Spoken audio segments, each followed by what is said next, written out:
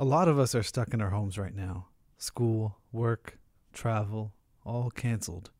And since we're not traveling anytime soon, we thought maybe it's a good time to reflect on where we've been. This is a special episode of the Sacred Footsteps podcast and American Submitter. Sacred Footsteps is a Muslim travel website and a podcast that publishes travel guides and travelogues of spiritual seekers. What you'll hear is a conversation between myself, Imran Ali Malik, and Zara Chaudhry, the editor-in-chief of Sacred Footsteps. We talk about the broader meanings and purposes of travel, and we reflect on some of the travels that we've taken. I hope you enjoy the conversation.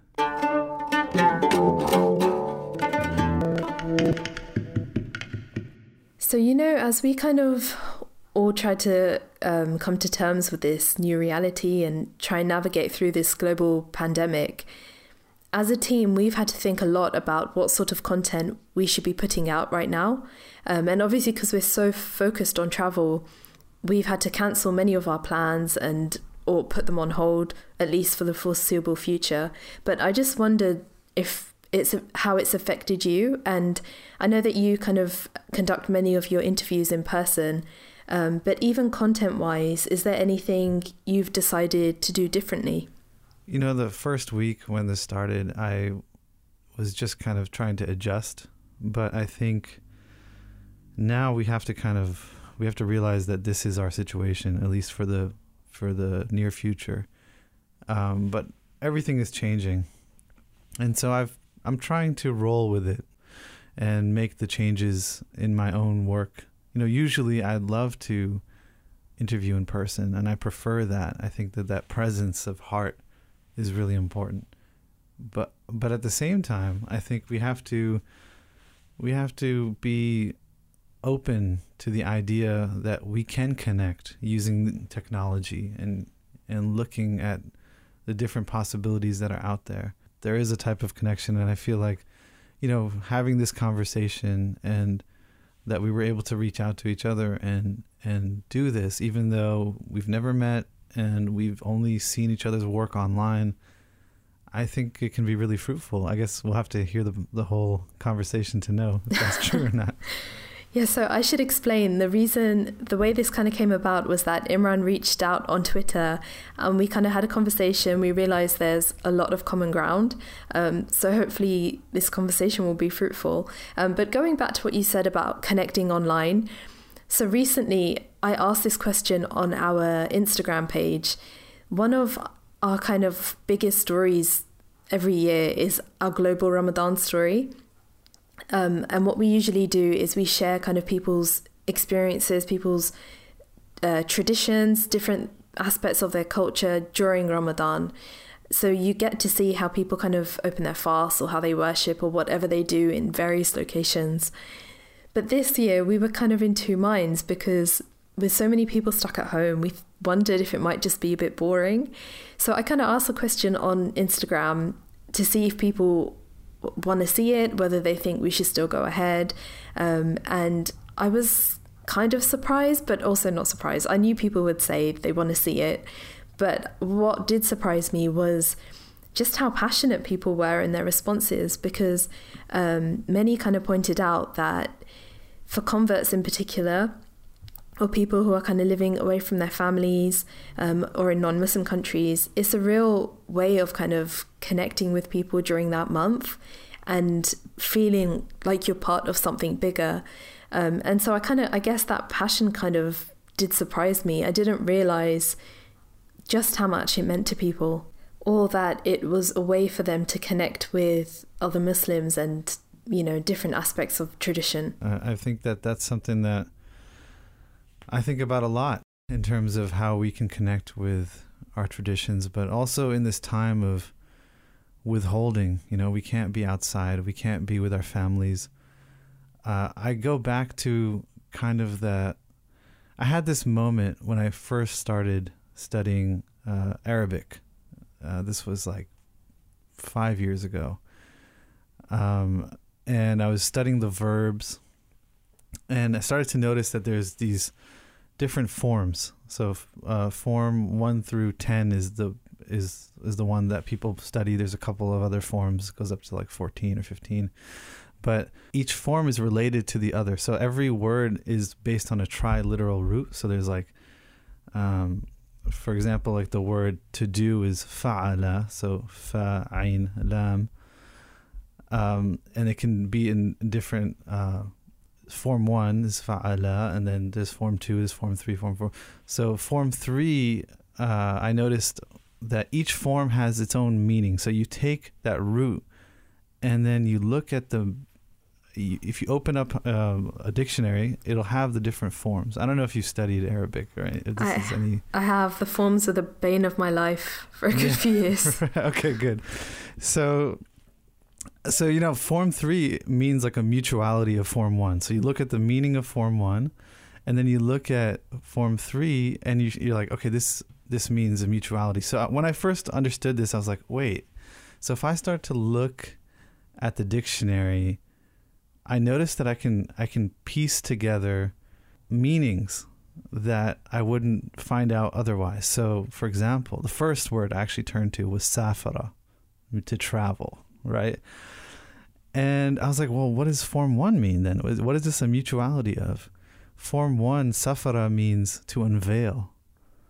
So safara is a mutual unveiling. And all of a sudden, I believe that Arabic is a divine language. So I took this to be like, that's what travel is. To travel is to mutually unveil. You unveil yourself to the place, and then the place unveils itself to you. But if we take that even a bit further, what else can we unveil ourselves to in this time? This podcast itself. I mean, you've been an unknown to me, and I'm an unknown to you, and we're trying to unveil ourselves to each other through conversation. It's a type of participation in whatever that metaphysical reality of travel is. But also, that idea of mutual unveiling is how I've rated my travels. I kind of look at all the travels I've done in my life. Alhamdulillah, I've been able to travel a lot in my life. And to the degree that there was an unveiling, to the degree that I unveiled who I truly am to that place, and that place unveiled who it truly is to me, that's how good of a trip it was. I've never heard it put quite like that before, but yeah, that makes complete sense to me.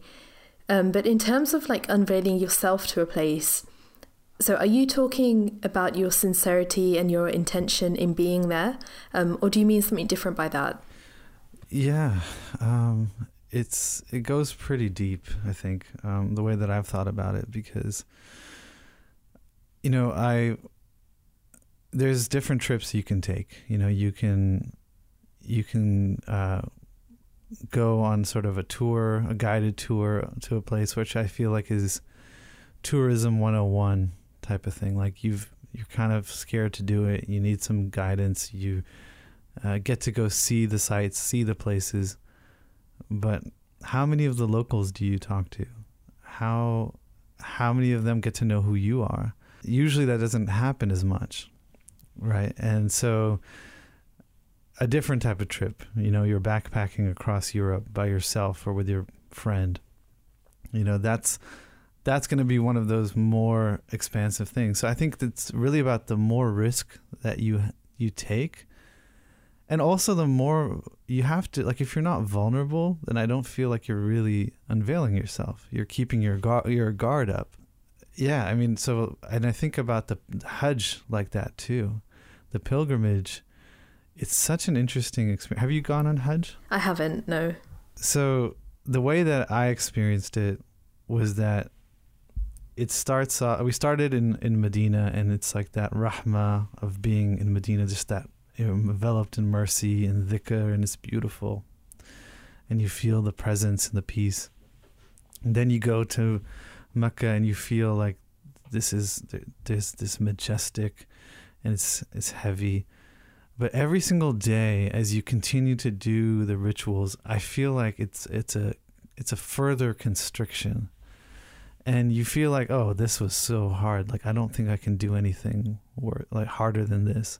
and then the next day gets harder, and then the next day gets even harder than that, and then finally you're sleeping, on the ground on a road with nothing above you, and you're in your ihram for like the 11th day, and you're just like, what's gonna, and then when you finish, it's just this huge release, but you've basically stripped yourself naked, and you're just there in front of your Lord. You have no adornment on you, and you are, so that was an amazing trip, and I thought that was the most difficult trip I'd ever do. But the very next summer, I did a trip that was even more difficult than that, and it was to a place called Guinea-Bissau. So I went there as a documentarian. I was going to go film in this place. I was going to film because I heard that there were these tribes that were converting to Islam, like the entire tribe, entire cities were converting to Islam. So wait, where was this? This is in a country called Guinea-Bissau. It's right south of Senegal. Okay. And it's kind of like no man's land. Like it's unfortunately overrun by drug cartels. Like the cocaine comes from Brazil, goes to Guinea-Bissau, and then comes to England and Europe from there. It's kind of like that halfway point. It's really like a police state. There's checkpoints every couple miles. So I flew into the Gambia, and I drove down with a small group of people, a delegation there was a sheikh that was going to give the shahada to all of these tribes, and I was going to go there just to film. And I knew that in these villages, there's no electricity. There's no running water. There's no, we don't know where we're going to get our food from. We don't really know. It's kind of a lot of unknowns. One person on the trip had been there before, so he had kind of figured out all of those things. But yet it was still very, very difficult. So we were actually sleeping on straw mats for 3 weeks I was there, and we don't know when our next meal is coming. The people in the village would cook us meals. Sometimes we'd be so hungry and they cook us a meal, and then there would be something in it that we couldn't eat because we're Muslims. Oh, of you know course. what I mean? They didn't know what they were doing. Like the whole that village, it's very strange for a Muslim to be there, because there's a ton of mangoes and there's a ton of pigs, and there's a lot of pigs eating mangoes. So it's like what is this? And pigs are like so the tribes are called the Balanta, and they have that name literally. The name Balanta literally means the ones who refused, and meaning the ones who refused Islam. They got that name during the Malian Empire, because everybody else became Muslim, but these guys were very resistant to it. And they were really resistant to it because they have an extremely patriarchal structure where they listen to their elders to a T. And to become an elder, it's not just that you get old. You have to go through something like 5, 6, or 7 rites of passage through different ages of your life. And they're very difficult. Like one is like you have to stay out in the woods for like a month by yourself when you're 15. And then the men get circumcised at like 35. So it's very difficult. So like to become an elder is a big thing. So the reason they're all becoming Muslim is because one of their actual elders had a dream of the Prophet ﷺ, and he told him that you have to make your tribe, you have to convert your tribes to bring them to Islam. So he's made it his life's work, and throughout the country he's known simply as Maulana, and he's just just beautiful man who's just That's working an incredible tirelessly. Story. Yeah, so I went to go document that, and I had to take solar panels to charge my batteries, and it was unbelievable. We had to take canoes, like wooden canoes. We had to ride on the backs of motorcycles. Like it was really an adventure. So what exactly were you actually documenting then? Their kind of conversion stories? I documented first the conversion. So the first I documented the conversion. Just, there's a gathering places in all of these villages are usually under a large tree. So gather under a large tree, and you have all these children and elders, and the whole town is there. And some of the elders speak, and they tell them why we're doing this. So I was there to document the conversion to Islam, but also I stayed on with two people who were teachers. So they're young, actually younger than myself. They live in Cairo. They're expats from America, and they're studying at Al-Azhar, or like the sort of the unofficial curriculum, like what some people would say this is the real curriculum. But in any case, they were there to sort of provide the religious support and to teach them how to pray, to teach them the stories of the prophets. So I was really just documenting it from their perspective. And so we stayed on, and during that time, it was actually Ramadan came in within about a week of being there. And it was actually really powerful because even though these brothers had studied at Al-Azhar, it's some reason where I studied, which is at Zaytuna College, they make a really big point about moon sighting and about reviving that sunnah of moon sighting. These brothers had never done that, and so for us, like, this was like a basic class that we had taken, and we'd taken astronomy, and so this was the first time in my life where moon sighting wasn't a luxury. We had no idea whether Ramadan came in or not if I couldn't spot the moon. Oh, wow, of course. Yeah, so like I went out into like the rice paddy, and one of the brothers came with me, and we looked for like 20 minutes, and then he kind of gave up, and he's like, I'm going to head back. And as he's walking back, I'm like, no, wait. There it is. And like, it's this really tiny sliver. I mean, if you've ever gone moon sighting, anybody who's hearing this is, if you haven't done moon sighting, you really must, because it's just amazing how something appears in the sky. They literally call it a birth, birth of the new moon. And it's just this incredibly majestic thing. That's probably an experience that very, very few Western Muslims will ever have, because there was a genuine need. Like you had to go and sight it. Yeah, that's what was so unbelievable, because we studied this thing as like as kind of like a luxury, right? It was like, it's like theory though, right? When you study it, it's just like a theoretical thing. Yeah, I mean, it wasn't theoretical in the sense, because we would actually go moon sighting, and we do it for the purpose of reviving a sunnah, but not as a need. That was what was so amazing about it. And that's what was so powerful. And when I came home, I remember I went and told my professor, Dr. Yusuf Ismail, I was like, all of this entire village got to benefit from that thing that you taught me. We had no idea that this knowledge is going to go and be used in a new convert community in the middle of West Africa. That's incredible. Yeah. So what did you do with the footage that you kind of made? Is that somewhere that people can view it, or not yet? It's no, it's unfortunately not. I mean, they're going to be doing a launch good soon. To continue their efforts there, and some of the footage will be in that launch good video.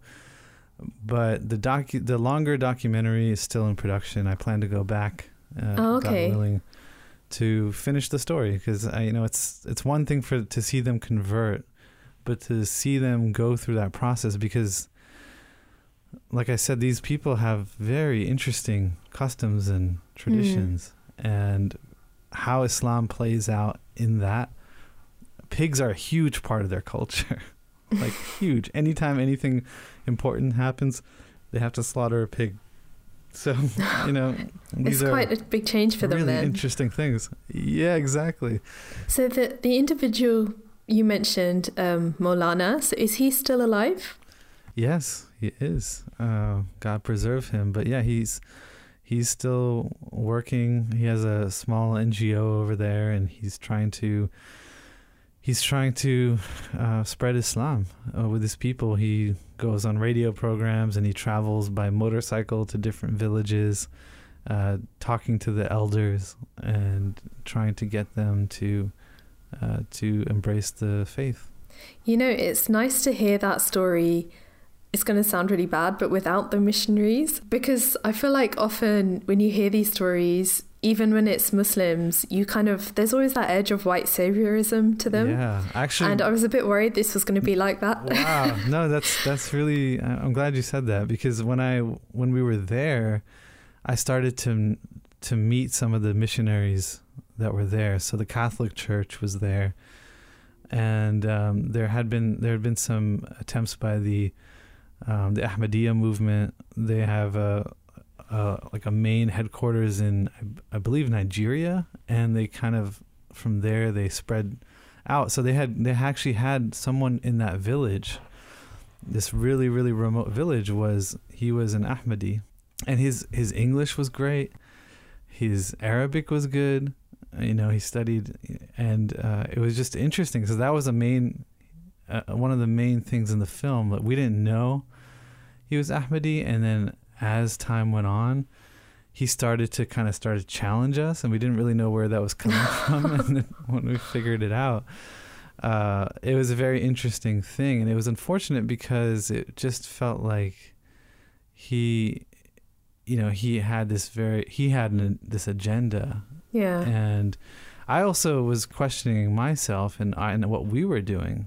Is like, is this a type of missionary thing? And even though it comes from Maulana inviting us there, and it's that sincere desire, but it also, I mean, that is an interesting topic. But also, you know, just to think that in 2020 there are still places that live that way. That was also an interesting thing about being there in Ramadan. Was, you know, you're used to, okay, break your fast, and now you're going to eat, and then you're going to go to Taraweeh prayer, and then you're going to, you have all these routines around Ramadan. And in Ramadan, you know, we wouldn't know when our meal was coming. So we would break our fast with something simple, but then we'd be like, are we going to eat? And we don't know. And then like maybe like 2-3 hours later, somebody will come and bring like a bowl of rice with 3 little fish on top. And then we'd all kind of have to share that. So that was like a real, I mean, I just felt a type of, you just have to let go. Yeah. Of all of your expectations and desires and feelings, and it was extremely challenging. And a couple weeks into it, I was just like, what am I doing here? This is crazy. And I started to get, you know, pretty homesick. But something happened to me while I was there, and it just changed me. The way that the Hajj changed me before that, or the way that other, you know, trips before that had impacts on me in ways known and unknown. So when you look back on that trip, do you feel like you kind of learnt how to have tawakkul or reliance on God as well? That is one of those things where it's not, where tawakkul is no longer theoretical. You have to. There's no other choice. You have to have it, and you have no choice. And you're literally in the hands of Allah. I mean, we were so exposed. You know, anybody that wanted to inflict harm on us could have inflicted harm on us. You know, we were just complete strangers in a strange land. So I've had an experience like that as well. And it was also during Ramadan, where we were in a really vulnerable situation. We didn't know when we were going to next eat or get out of it. But I think that's like the one time in my life where I could say I really had to have tawakkul because like I may as well have had it because what's the alternative? It really kind of hits home in a situation like that you have to rely on God. But the thing is, at the same time, it's kind of a deception in the sense that you always have to. The truth is, the reality is we rely on God every single day in every aspect of our lives. It's just that we kind of don't realize it. Well, I see. I see it as we never know, if we're going to have another meal, another day. Like, so much of this religious tradition is trying to remind us that everything that happens in your life is a mercy. Every moment, every next meal, every next time you get to see your family and hug your children. I mean, each one of those moments is a gift that once received will never be received again, will be lost forever. And travel is a way to kind of solidify those understandings, because you see it in real time. Like, if we were meant to starve, then we would have starved. But it wasn't our time, for any hardship to come upon us.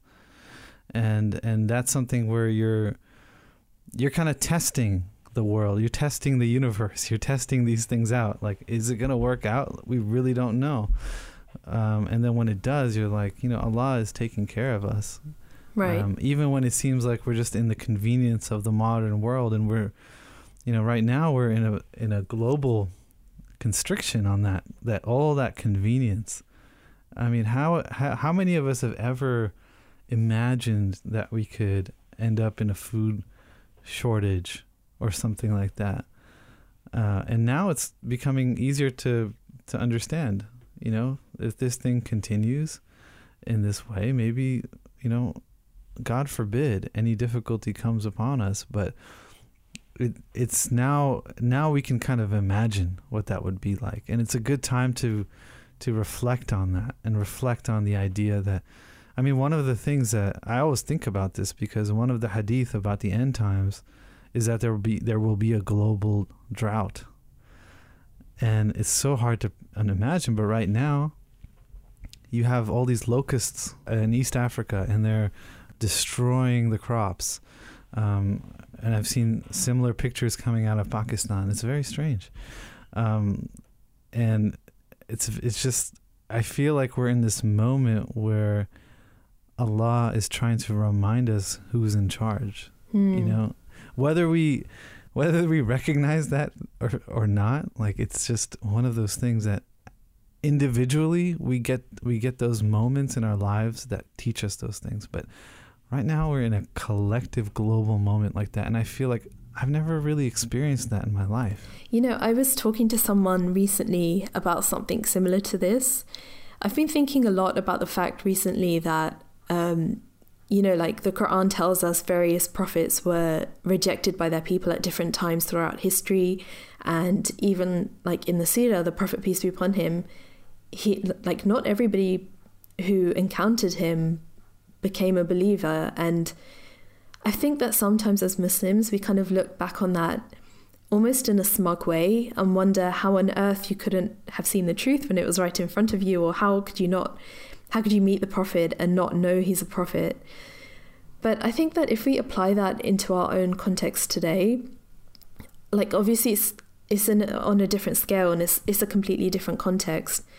But if someone was to describe this global pandemic to us before it had happened, and we were told that the entire world would come to a standstill and, all these people would be affected, I think that if it was told to us in a theoretical way, we would immediately see the meaning in that and immediately see it as a sign from God that something needs to change. But now that we're actually living through it, I think that danger of completely missing the point is still there. But yeah, I'm not even sure if this is making any sense, but I just worry that if we can't find that meaning now, then when are we going to find it? Here's the thing that, I'll take this back to kind of what I feel is the greatest spiritual crisis of our time. It's nihilism. It's the idea that nothing has meaning. And what Islam did for me was help me understand that everything has meaning. Every single thing has meaning. It's just you who has to read it. And you may not be literate. You may be misreading things. And this is something I actually wanted to talk to you about, you know, in your experience with Sacred Footsteps. Because before I kind of got on this path, seven years ago, I was in a Muslim punk band, right? And we would tour the world. I wasn't a believer, but I was holding up this identity of Islam.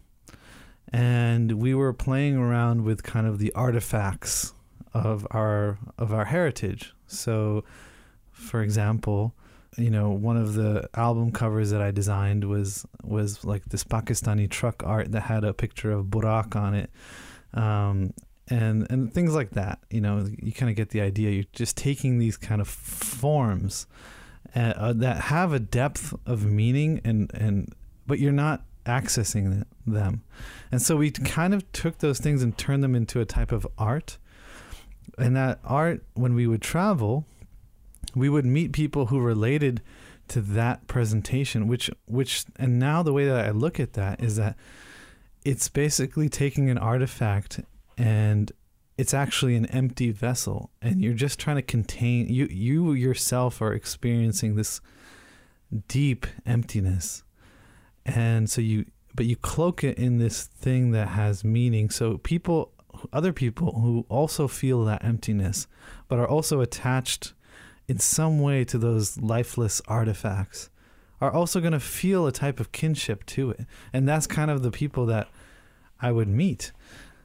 So now, you know, kind of like when I'm in this other side of things, you know, with, you know, all of the networks and the communities of people I meet, a lot of them are, you know, religious Muslims, and it's just a very different experience, right? And so when we go to, for example, like we go to these different heritage sites, or we're trying to connect with our, like I'm from Pakistan, so I'm trying to connect to like this cultural heritage that I just feel like I just don't have access to. I don't know what they were experiencing. I can appreciate it on a surface level, but the depth of that religious experience will always be something that there's a veil there. But as you learn the history, as you learn the language, as you understand the poetry, I mean, I feel like you can get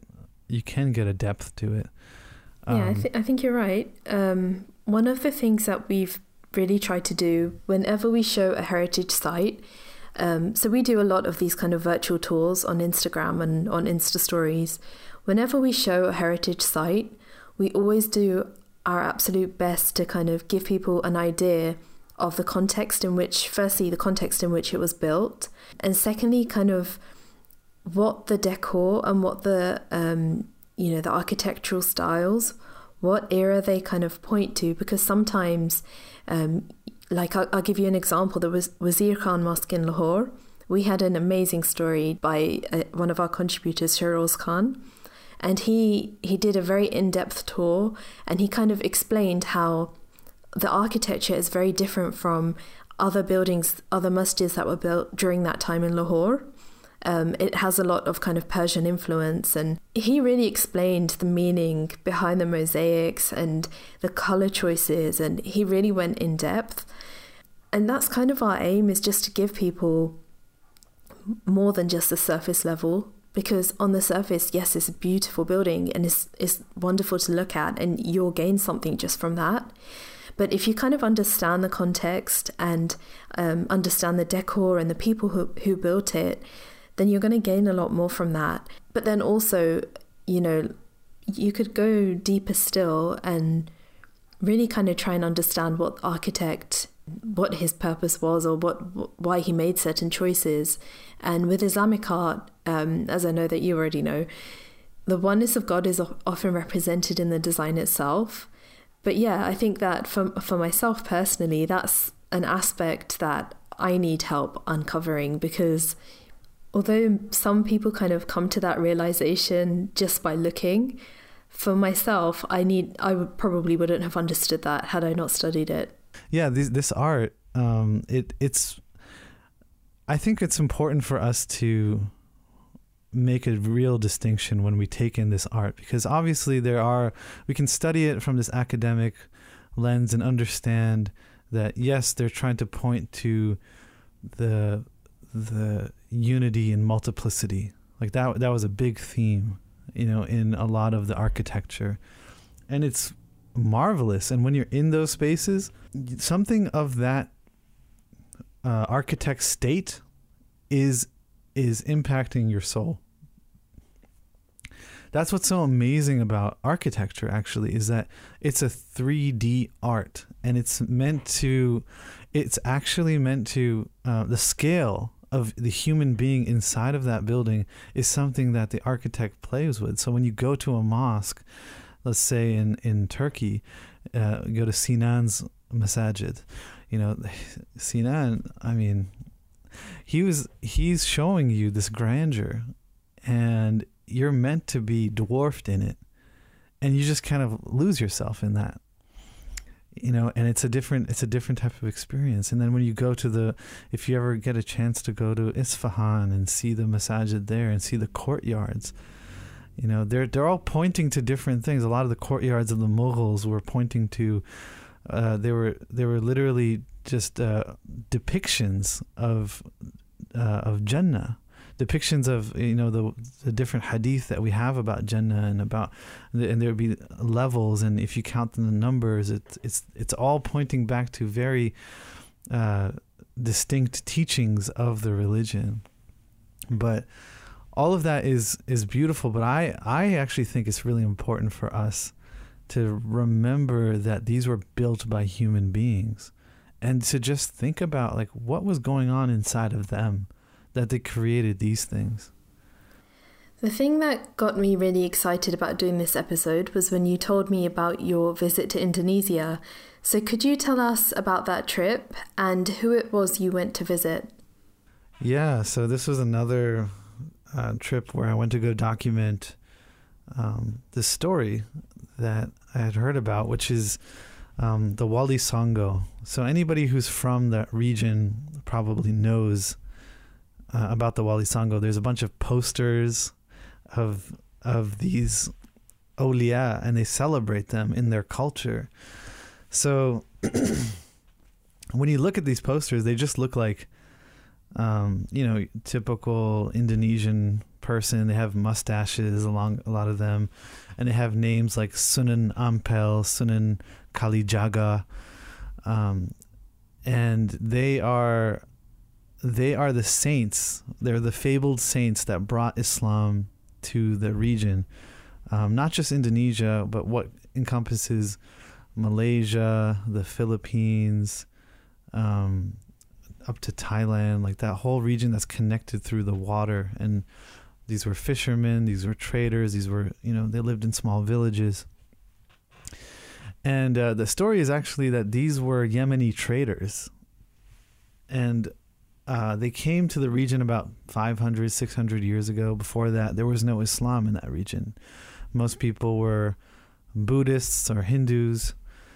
And so when they came, they came to do trade, but then they started to get involved in the culture.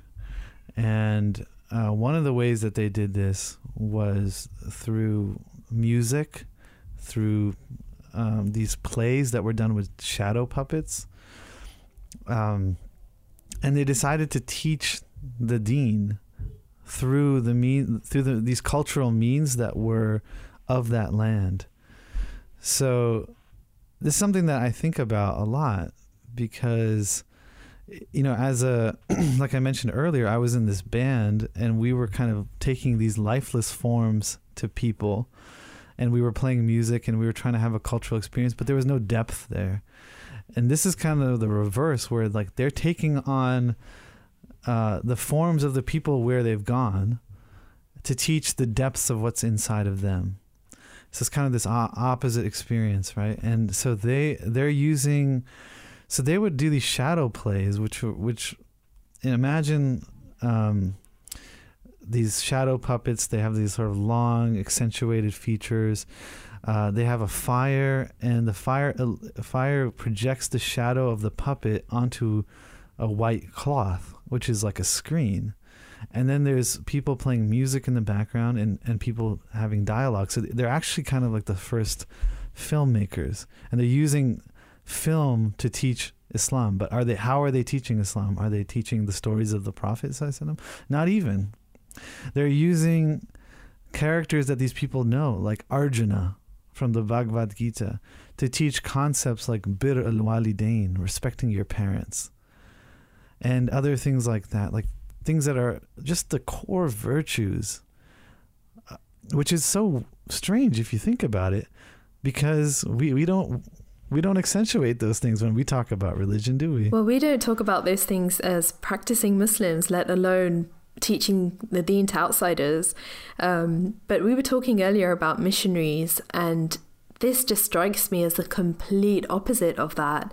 And yet they had such a big impact.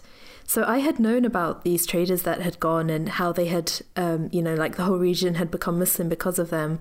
But I wasn't aware about the shadow puppets. And I feel like that's such a good example for us today. But it kind of bothers me that it's not more widely known or more widely understood. That's definitely was my reaction too. And that's why I wanted to go and document it and turn it into some kind of story and to present it to broader Muslims, because I feel like, now here's the lesson for us with this. Like you said, it was effective. Today, 80 to 90% of that region is Muslim. Or they, in the Philippines, in the case of the Philippines, it's kind of a sad political situation. They used to be Muslim. But, they, think about it this way. When we try to imagine tradition, like as westernized, cosmopolitan Muslims, it's like this very, very self-conscious place. And like we want to perform all of these aspects of tradition, and we want to wear certain things. We want to have tasbeehs around our wrists. Like we have to have nasheeds and molids. I mean, there's different people connected in different ways, but think about these guys were also imagining their tradition, but they were just connecting to the main thing. They said okay, if my concern living in this foreign land, and think about it this way. I don't know what your family background is, but I assume they immigrated to England, right? Yeah. For economic purpose. Yep, exactly. Right. So think about it that way. I mean, these are the same thing. These people who are now called the Wali Sangha, which means the 9 saints. Historical record seems to point that there was actually something like 48 saints. But for them they took on the names of the people that they were with, and they took on their art forms, and they just out of a pure concern for their fellow human beings, they said, we're going to try to translate this tradition in a way that makes sense to you. So this is really like that idea of Islam is this thing that can take on the color of wherever it lands, and it helps to show people who they really are. And I think right now we're in this moment, and we've been in this moment for a long time, where people feel threatened. We feel threatened. And so we kind of clam up, and we kind of just hold on to these sort of empty, lifeless traditions and like forms of Islam and forms of religion, and forget the universality of this thing. The idea that the universe is made by a God and that our fellow man. So we kind of try to close the ranks rather than and then open it up, and that's why these people were saints. Yeah. And and we have a lot of work to do. I think you're completely right. But I think, we become quite defensive, I think. And that's when Islam kind of becomes an identity for us rather than a way of life.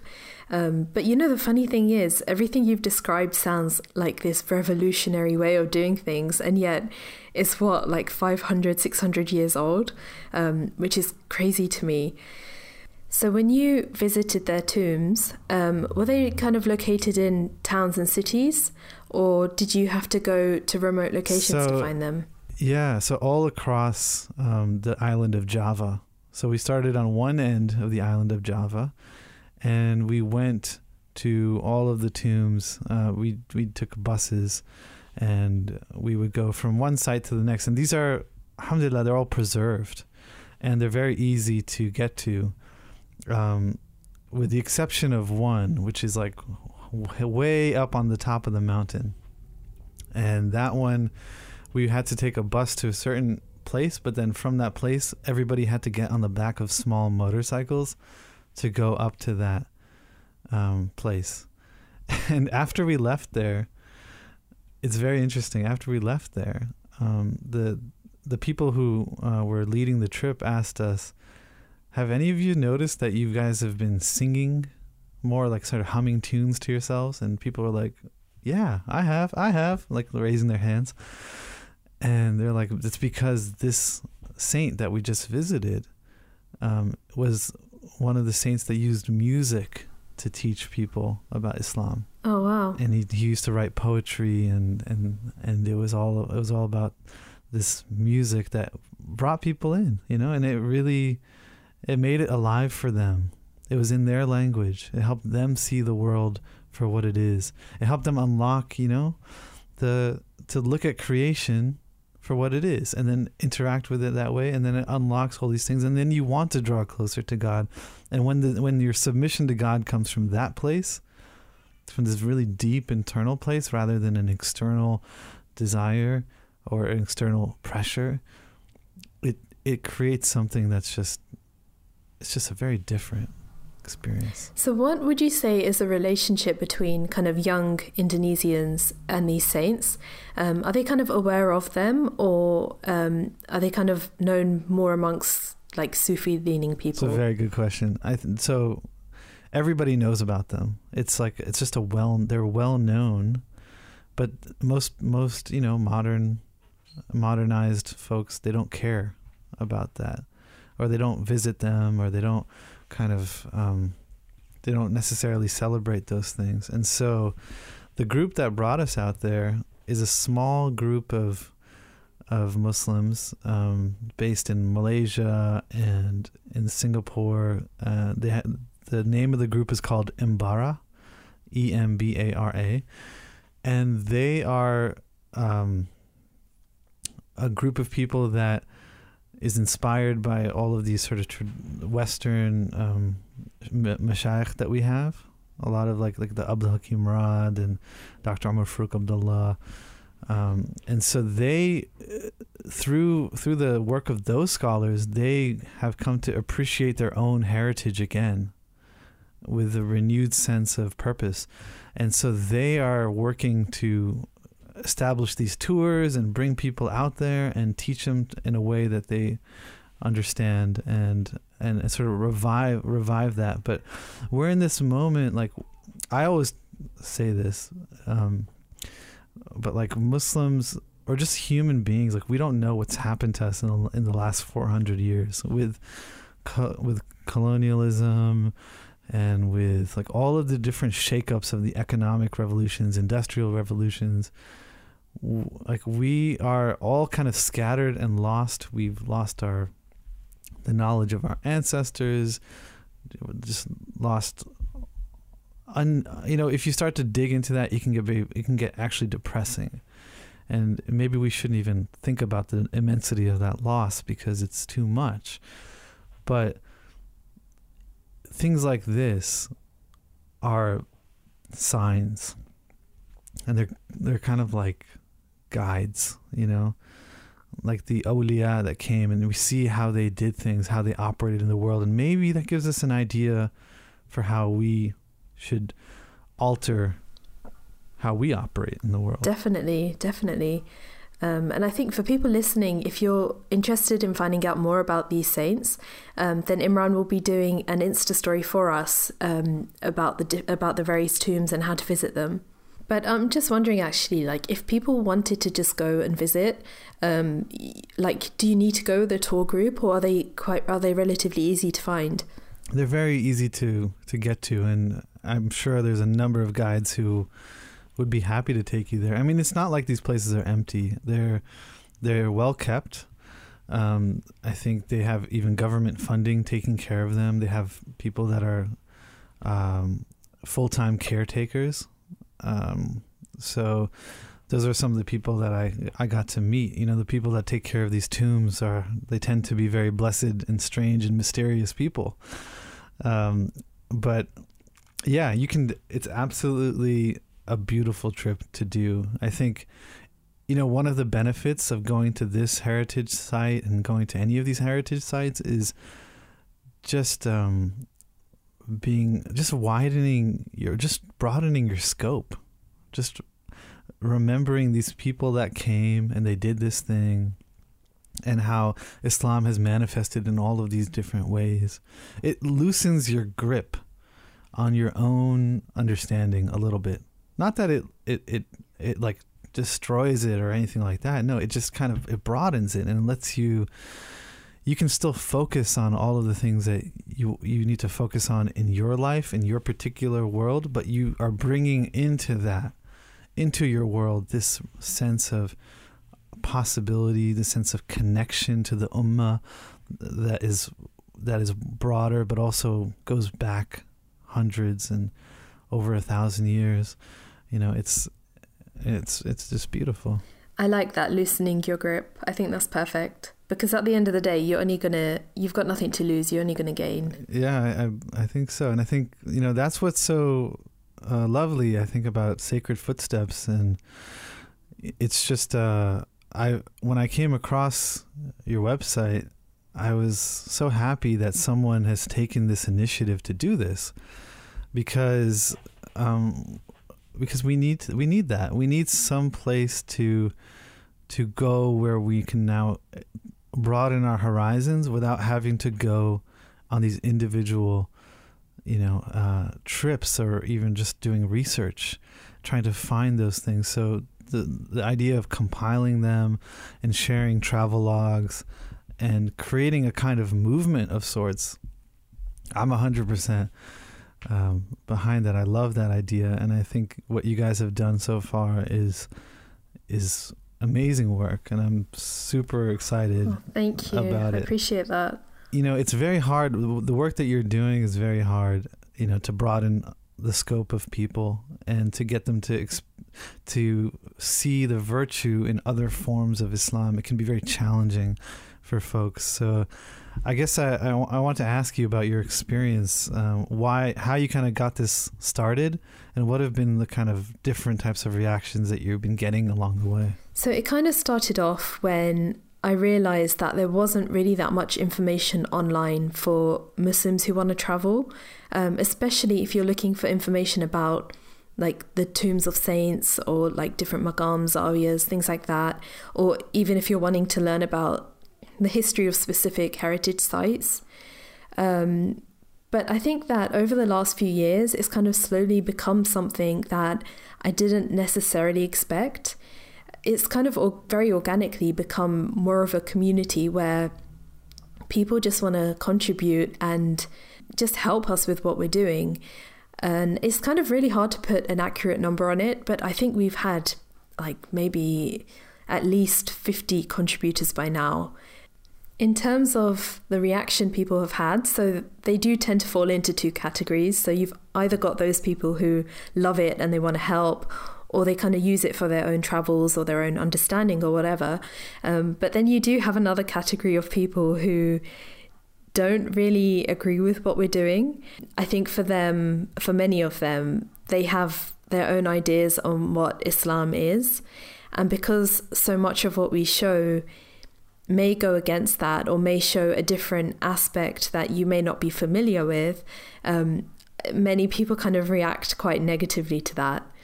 I'll give you an example. So last year we did a story on Chechnya with our contributor Salahuddin Masri. And he went to a Chechen dhikr gathering and he filmed it. He took part in it himself. And for the story, we kind of posted the video and he kind of explained what it was. And we got a lot of negative comments for that. In case people aren't familiar with kind of Chechen dhikr, it has a very distinctive style. So there's a lot of kind of stamping and it's quite militaristic. But there's a reason for that, and Salahuddin, he kind of explained it in the story, but he's kind of, we've just done a podcast episode with him where he goes more into the roots and the history of that dhikr and how and why it came about. But the point is, there is a history behind it, and it didn't just happen in a vacuum.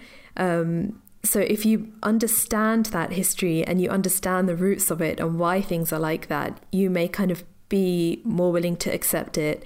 But if you're not familiar with that, then it can seem quite an alien thing.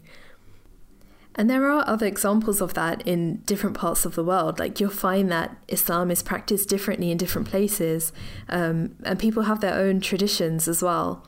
And yeah, I think that's kind of become one of our main purposes, even though I didn't realize that would be the case. Well, my question is, how did you get involved?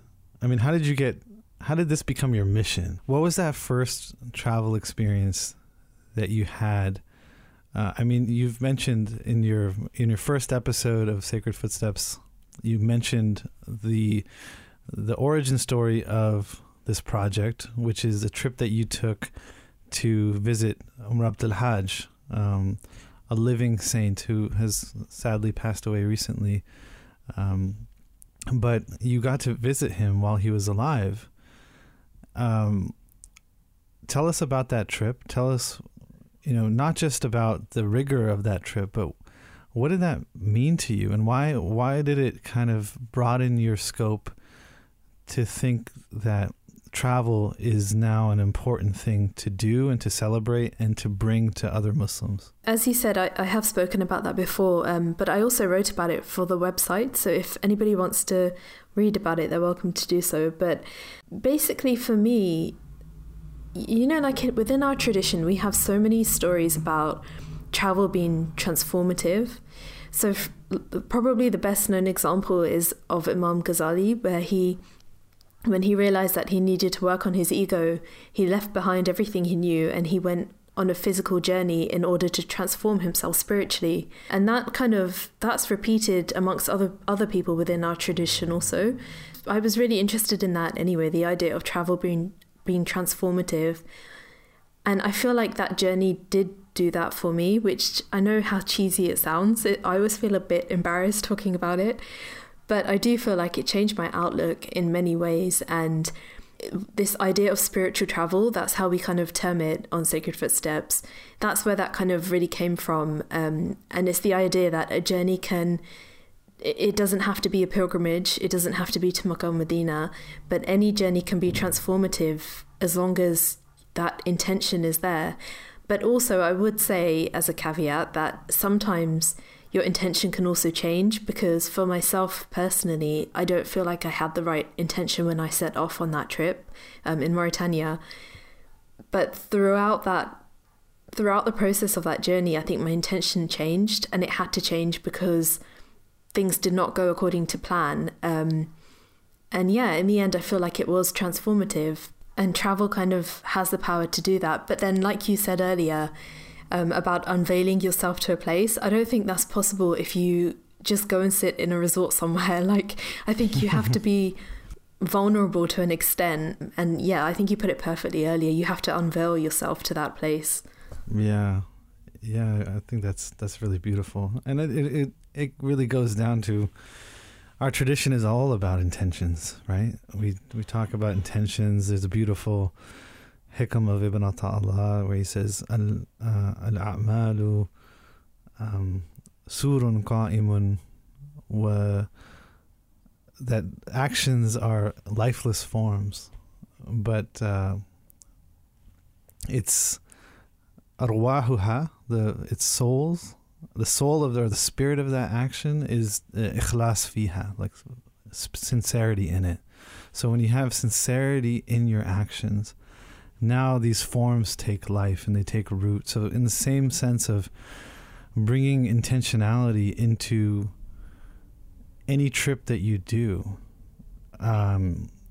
you will find what you kind of put into it. So there's also that hadith about the hijrah, right? Like about the Sahabi who did hijrah because he wanted to get married. So like he gets the reward of, like, that's what he gets. That's his reward because that was his intention, right?